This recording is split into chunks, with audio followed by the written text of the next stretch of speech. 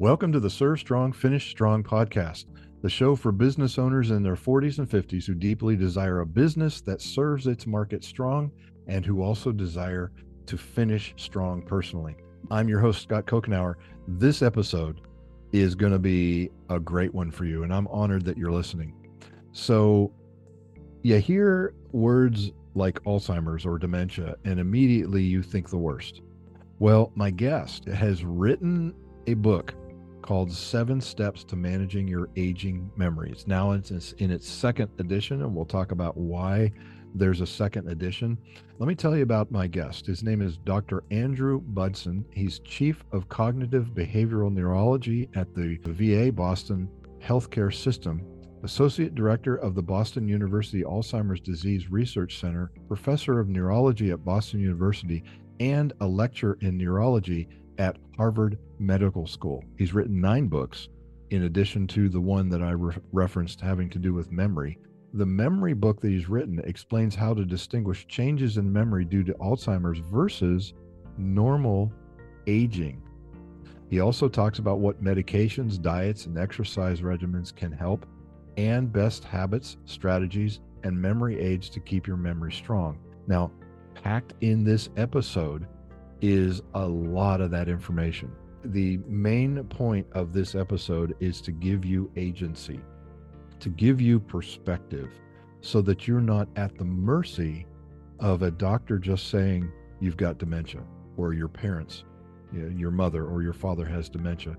This will give you a little bit deeper understanding of what's going on, and also very actionable steps that you can take as it relates to your exercise, your diet, your extracurricular activities like working crossword puzzles, and the importance of sleep. Now, we all know that good sleep and diet and exercise, historically, that's been good for us, that we know that that's good.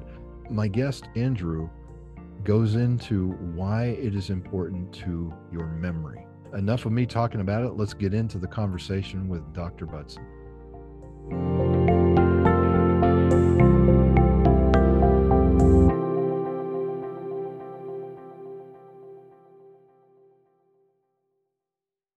Andrew, it is an honor and a privilege to have you on the show today.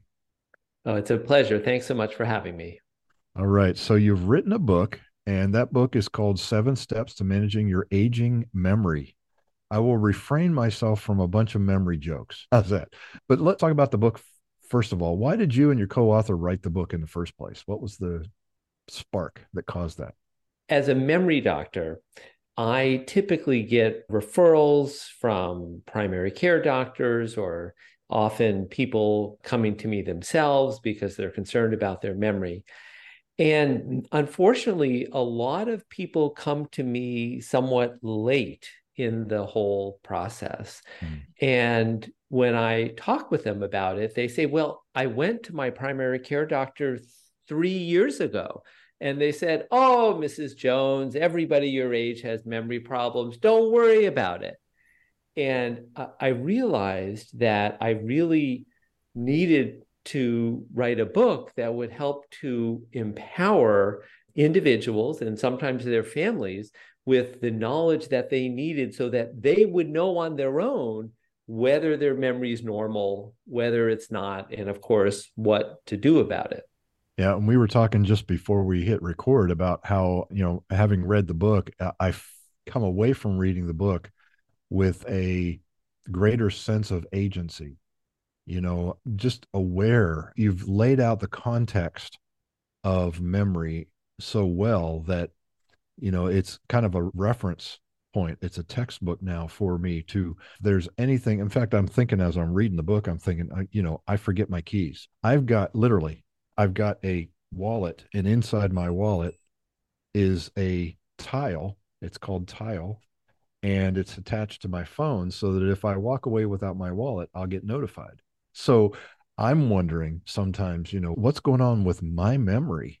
I'll be 59 in a month or so, and a couple of months. And so just to say, the book is very good at giving someone context and understanding what's going on, which gives us agency. And we can't produce and move forward much without agency. Yeah, so agree with you. I think that, when we feel that we have the knowledge so that we understand, is this memory like, having trouble finding the keys or walking away without the wallet? Like, is this a normal thing that can just happen?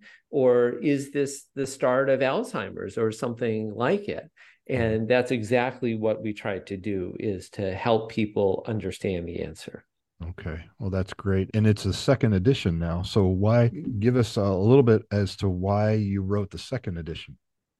Yeah, well, we have learned in the past 6 years since the first edition came out a lot more about memory and Alzheimer's and the things that impact them. And there's also new treatments out there for early stage Alzheimer's that were just being tested when the first book was written. So we know a lot more about the effects of alcohol. And the short answer is, one drink a day isn't bad, but it's not really good either, which Mhm. we thought 6 years ago. We know a lot more about sleep and how critically important sleep is, both for helping to preserve our memories and also to help reduce our risk of Alzheimer's disease. And then there's these new medications that can actually slow down the ticking clock of Alzheimer's, and they just weren't available 6 years ago. Well, we'll get into some of those in a moment here. So let's dive into memory. What are the changes in memory that are normal with healthy aging, and how are those changes different from what most people understand as Alzheimer's disease? Yeah, so there's basically three changes that occur in normal aging to our memory. And the first is that sometimes and by the way, I'm 57, so I'm just a Okay. few years younger than you. I think I'm entitled to say we. So Okay. we will sometimes need information repeated a couple of times in order to get it into our memory store. And when we're trying to retrieve information, it may take a little bit longer to get the information out. We may have to pause for a minute or two. And then we also may need a hint or a cue to remember what the right answer is. Somebody primes us or we prime ourselves and we're like, oh, that's right. I remember the name of that movie or restaurant or whatever it is. But in normal aging, as long as the memory got into our memory store, we should be able to retrieve it, even if it takes a bit of time or a hint or a cue. And I want to contrast those three things that happen in normal memory with what happens in Alzheimer's disease. So in Alzheimer's, the problem is that even when information is repeated, even if we wait a bit of time or are given a hint or a cue, we cannot retrieve the information. And that's because in Alzheimer's, a part of the brain called the hippocampus is damaged. And the hippocampus is the part of the brain that's storing those new memories. And when that is damaged in Alzheimer's, information is rapidly forgotten, and that is never normal. There's one thing in the book that jumped out at me, and it's from normal memory loss to Alzheimer's. It's when your lack of memory impairs normal living. Absolutely. And that's another good way to know that the memory loss has gone beyond normal aging, is when it interferes with your day-to-day function.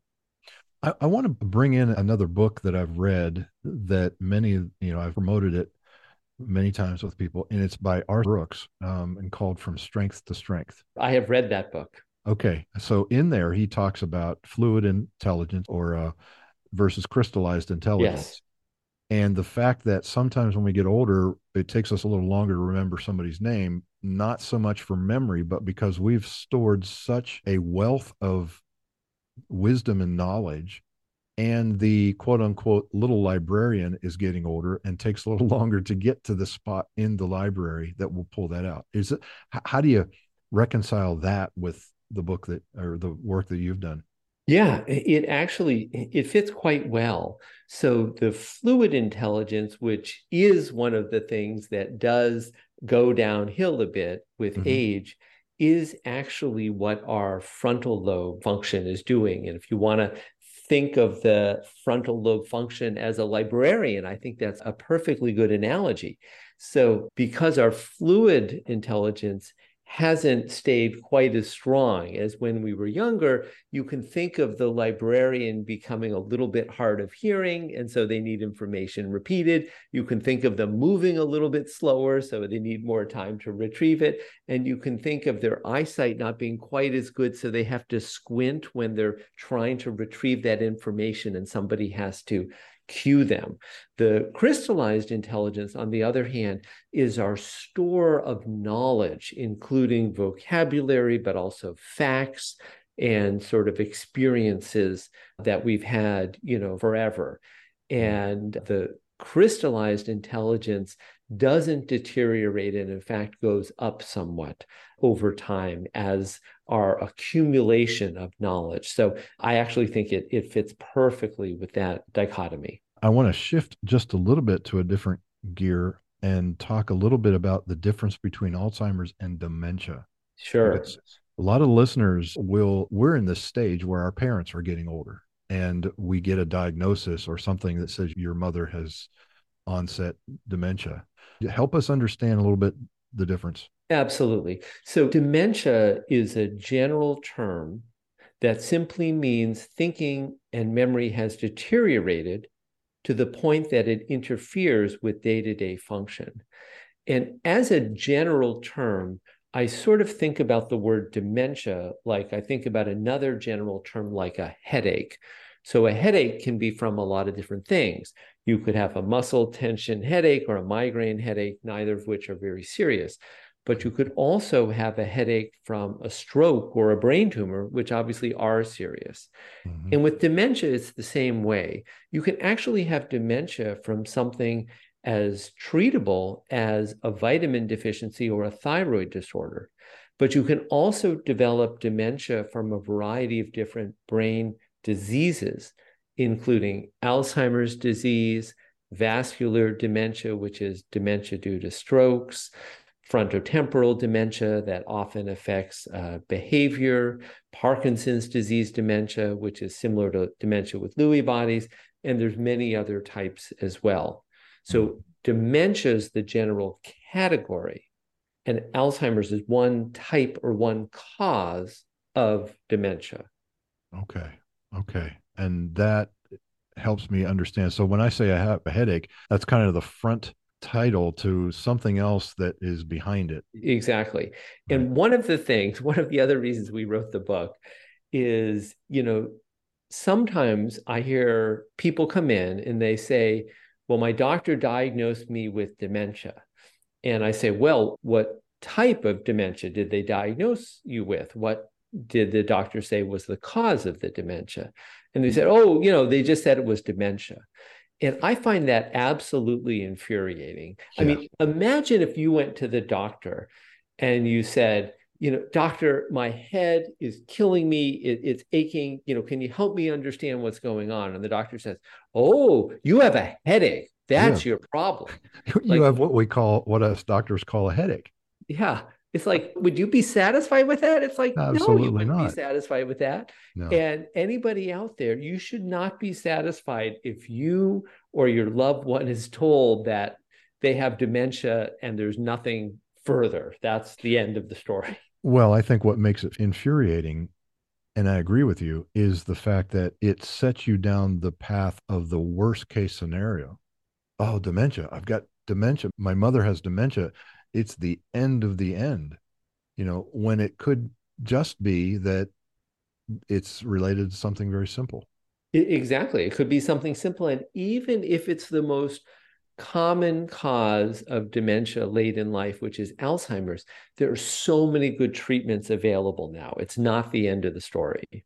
Okay, let's talk about treatments. And then we're also going to talk about what we can do in everyday normal life to slow down the loss of fluid intelligence. So, treatments. Tell us about, like, the FDA has approved just this year some things that can be utilized. What are those?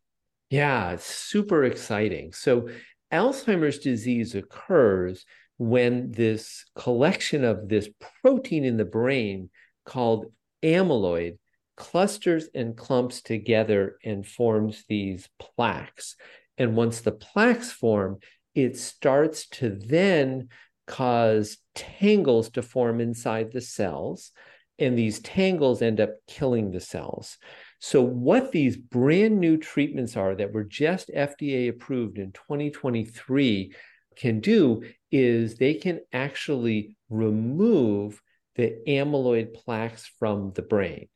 So, it's really a game changer in terms of what this means. So, unfortunately, it can't remove all the problems in Alzheimer's. It doesn't remove the tangles, which are still there and causing mischief, but the plaques can be completely removed.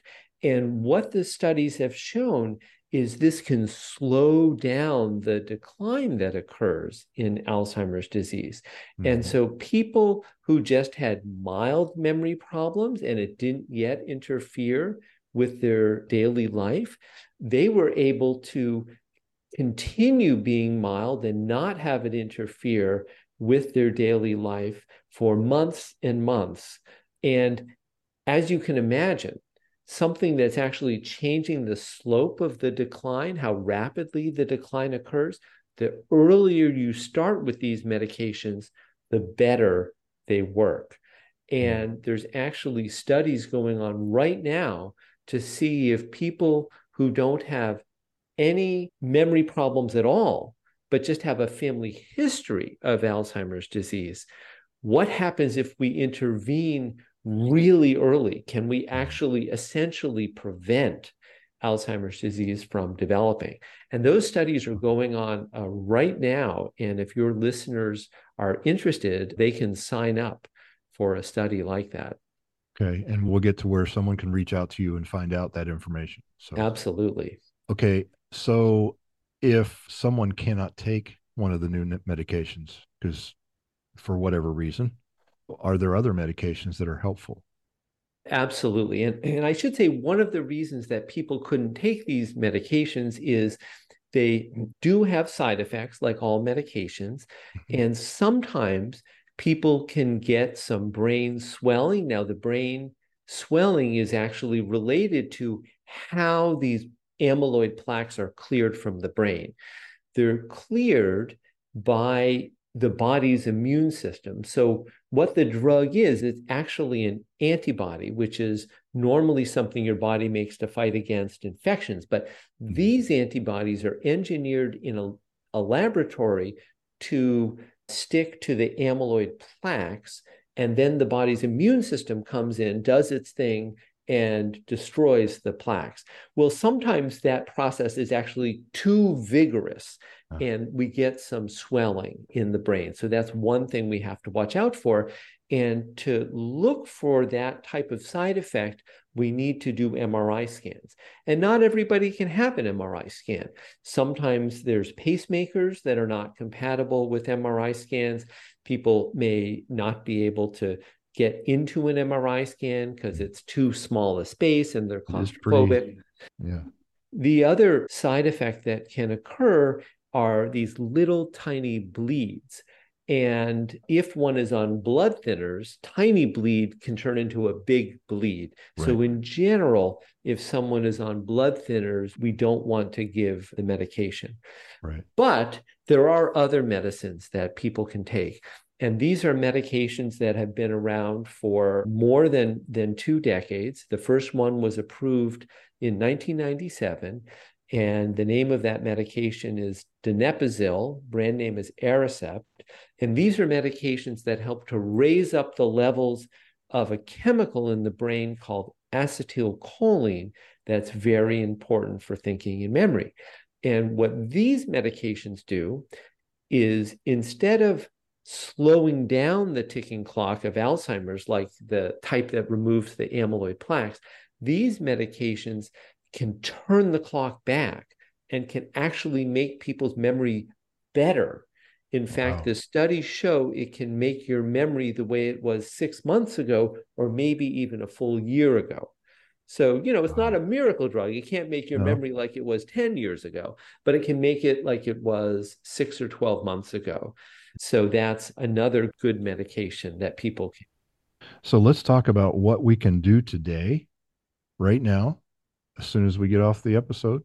Things we can do. Now, you mentioned sleep earlier. Is it important to memory? And if so, why?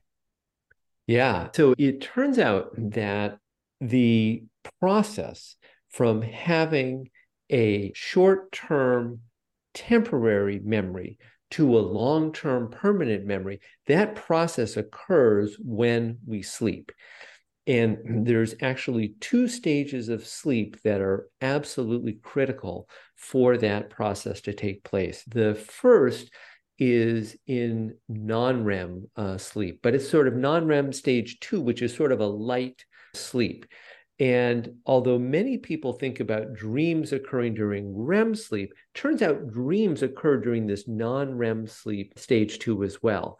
And Mhm. it's during this stage of sleep that we actually replay in our brains what happened over the last day, couple of days. It's replayed in our memory. And as it's replayed, it helps the brain to permanently keep that memory, at least if it's important. That's the other Okay. thing that sleep does. It's the time when we figure out which are the important memories to keep and which are the trivial memories, like what clothing we wore or what we had for breakfast, that get forgotten. Hmm. So that's the first thing that happened. The second thing that happens is during REM sleep, rapid eye movement sleep, and we have all those crazy dreams. That is actually us being aware of when our memories are being connected to all of our other knowledge. And that is the time that we might get some novel insights that percolate up to consciousness, perhaps in the middle of the night or the next morning, because we've made some novel connections. So sleep is critical for us to retain any type of information that we had learned earlier in the day. So if we don't get enough sleep, then we're harming our ability to hold on to the memories that we learned. Now, the other reason that sleep is critically important is we all make a little bit of this amyloid I was talking about before during the day. It turns out amyloid has a normal function. It actually helps our brain to fight off infections. But we normally flush away the amyloid that we make during the day at night. We get rid of it. So we are in a balance. But if we don't get enough sleep, there's not enough time to flush away all of the amyloid and it starts to accumulate. So if we sleep less than 5 hours a night, it can actually impair our ability to flush away all the amyloid, and people develop Alzheimer's at a younger age. You're making me think about a connection here. If the last 15 minutes of the day before my head hits the pillow, I spend some dedicated time to reflecting on the events of the day, which I promote. I talk about that all the time. I'd say, like bookends, you want to reflect on the day at the beginning that you're going to have, and then you want to reflect on the events of the day after. Does that in some way enhance the productivity of our brain's activity during sleep? Absolutely. There's actually very good evidence for exactly what you're saying. And anyone who is taking a course, trying to learn new knowledge, adult education course or a college course, whatever it is, you will absolutely retain that knowledge better. And the other thing is it can also help you to go to the next stage of whatever you're looking for. And what I mean by that, so for example, I'm a writer and have written this book and a couple others. And what I do is I reread whatever I wrote during the day right before I go to bed. Okay. And I'm absolutely convinced that the reason it's so easy for me to write the next morning, the next, couple pages of my book, is because I've reviewed what I did the night before. So I 100% agree with exactly what you said, to Mhm. review the day's events or whatever it is you want your brain to work on while you're sleeping before you go to sleep. So exercise, let's jump from sleeping to what do we do during the day? We Yeah. all know how it can help your heart, and there's a lot of research on walking and how important that is, but can it really help your brain? It really can. It really can. And the most sort of exciting thing about exercise is aerobic exercise can actually release growth factors in the brain that can help one to grow new brain cells. Now, that may be surprising to some of your listeners, because I will tell you, when I went to medical school and I graduated in 1993, I was told that adults do not grow new brain cells. Mm-hmm. But we now know that human beings do grow new brain cells throughout their life. And there's actually more new brain cells grown in the hippocampus, which we talked about is critical for memory. That's what gets attacked in Alzheimer's. So we can actually grow that structure, grow the hippocampus larger. And that has been shown to directly correlate with how much aerobic exercise we do. So, in other words, the amount of aerobic exercise we do is directly correlated with the size of our hippocampus, which is also directly correlated with our memory function. So, exercise is really amazing in what it can do. And the amount that we can grow our hippocampus is so large that you can actually see the effects in 6 months, and they're even bigger at 1 year. And the study that I'm talking about right now was actually looking at adults aged 55 to 80. So exactly our target audience here. Are you referring to the brain, the new research showing that the brain can grow cells? Is that termed for the plasticity of the brain? I've heard of that. It's one part of the plasticity of the brain. The two parts of the plasticity are the growing of new brain cells and growing of new connections between existing Okay. brain cells. Those are That's the sort of two different components of the brain's plasticity. that was good news when I read that. It's not all decline. And it's interesting, just as a side note, the new research about the plasticity and the fact that we can grow our brain cells, coupled with Arthur Brooks' book, Yeah. The Strengths to Strength, there's another curve. When we're in, as I was growing up, it was always over the hill. When you hit 40, you were over the hill, as if there's one hill, right? Yeah. Yeah. And it's all downhill from there. What we're finding is it's not all downhill from there. And that's what is exciting for the most part of what I get to do with my clients is let's build a strategic plan to make the most of this second hill, this fantastic life that we have yet to live. That's a side note.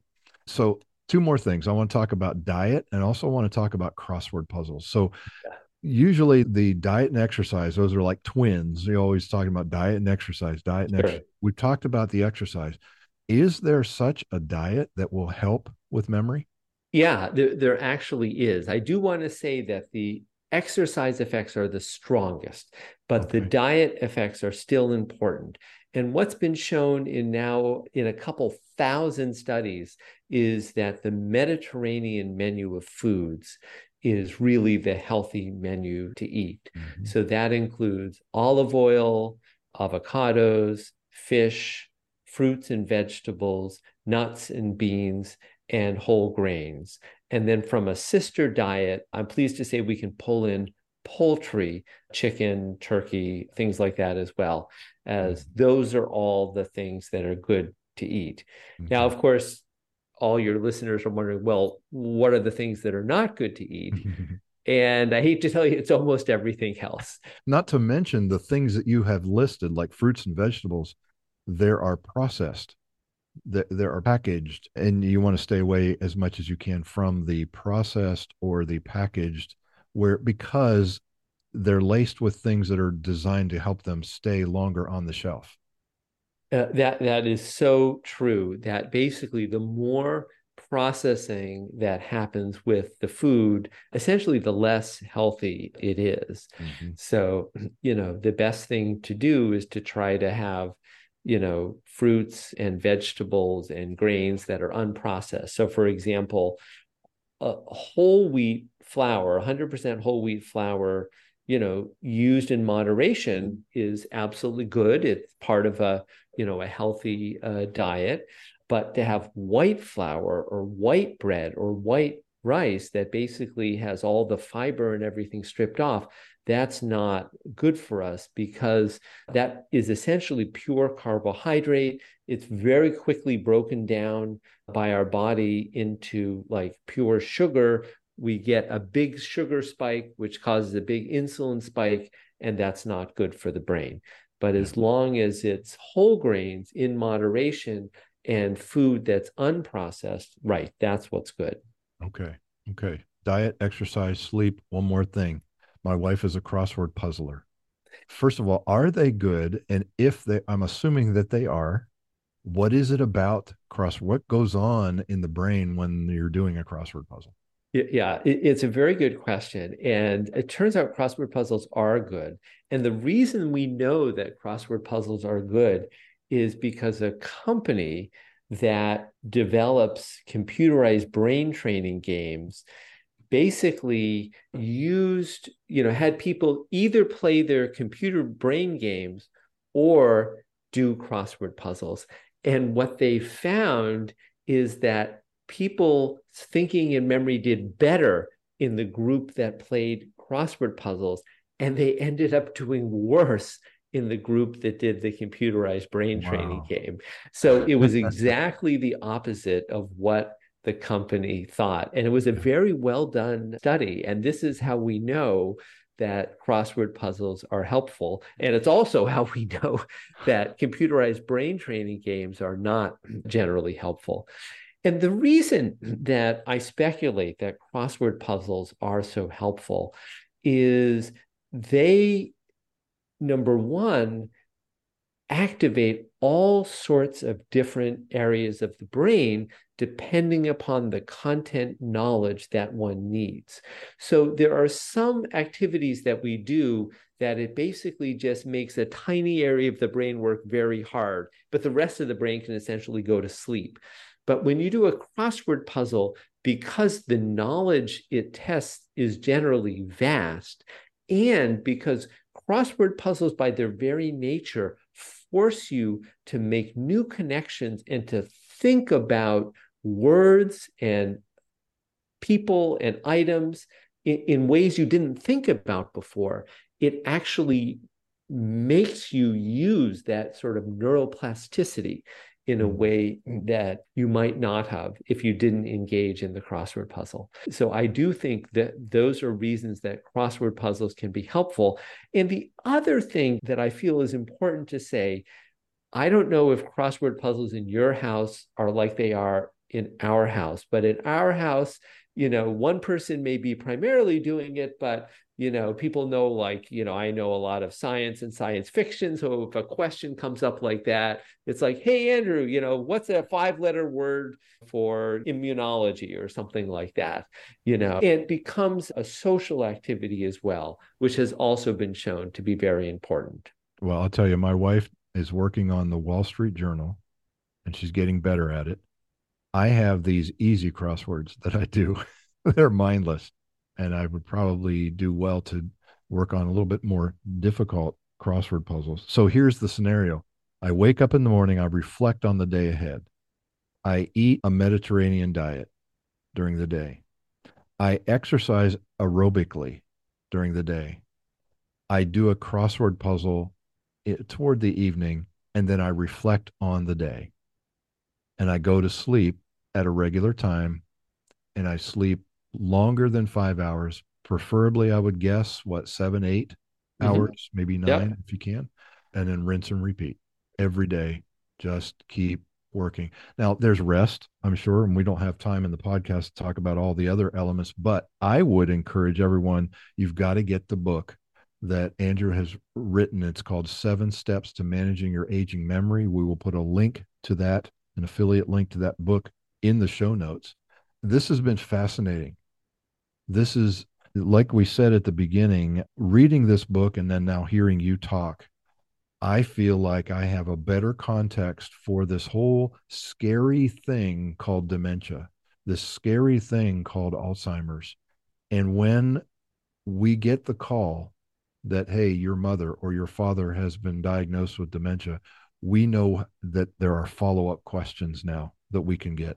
And Absolutely. that gives us agency. And that's a big part of moving into the fourth quarter ourselves. I appreciate the conversation. Oh, it's been my pleasure. Thanks for having me. And before I let you go, where can we find you besides the book? Absolutely. You can find me on my website, www.andrewbudsonmd.com. Okay, excellent. We'll put that in the show notes as well. Thank you, Andrew. It's been a pleasure talking with you. Oh, it's been a pleasure talking with you, Scott. This has been another episode of the Serve Strong, Finish Strong podcast. I've got 3 steps for you. Number 1, subscribe to the show. That way you'll be notified of upcoming episodes. Number 2, share the show with a colleague. This is dedicated to mature business owners who want a great company and who want to have a fantastic fourth quarter, the final quarter of life, and have in all its fullness. Number 3, visit servingstrong.com/pod. That's pod, which is short for podcast. servingstrong.com/pod. For more details on what you can do with the episodes. It's a place for you to dive just a little deeper on the topics that matter most to you. I want to thank you for listening. And until next time, here's to your business serving strong, and here's to you finishing strong. This has been another episode of the Serve Strong, Finish Strong podcast. I take your time very seriously. Therefore, my pledge is to continue bringing you information and insight you need to be successful in your adventure as you finish strong. Be sure to check the show notes for the information related in this episode. Subscribe to be notified when new shows drop, and leave a review if you're so inclined. I'll talk to you next time.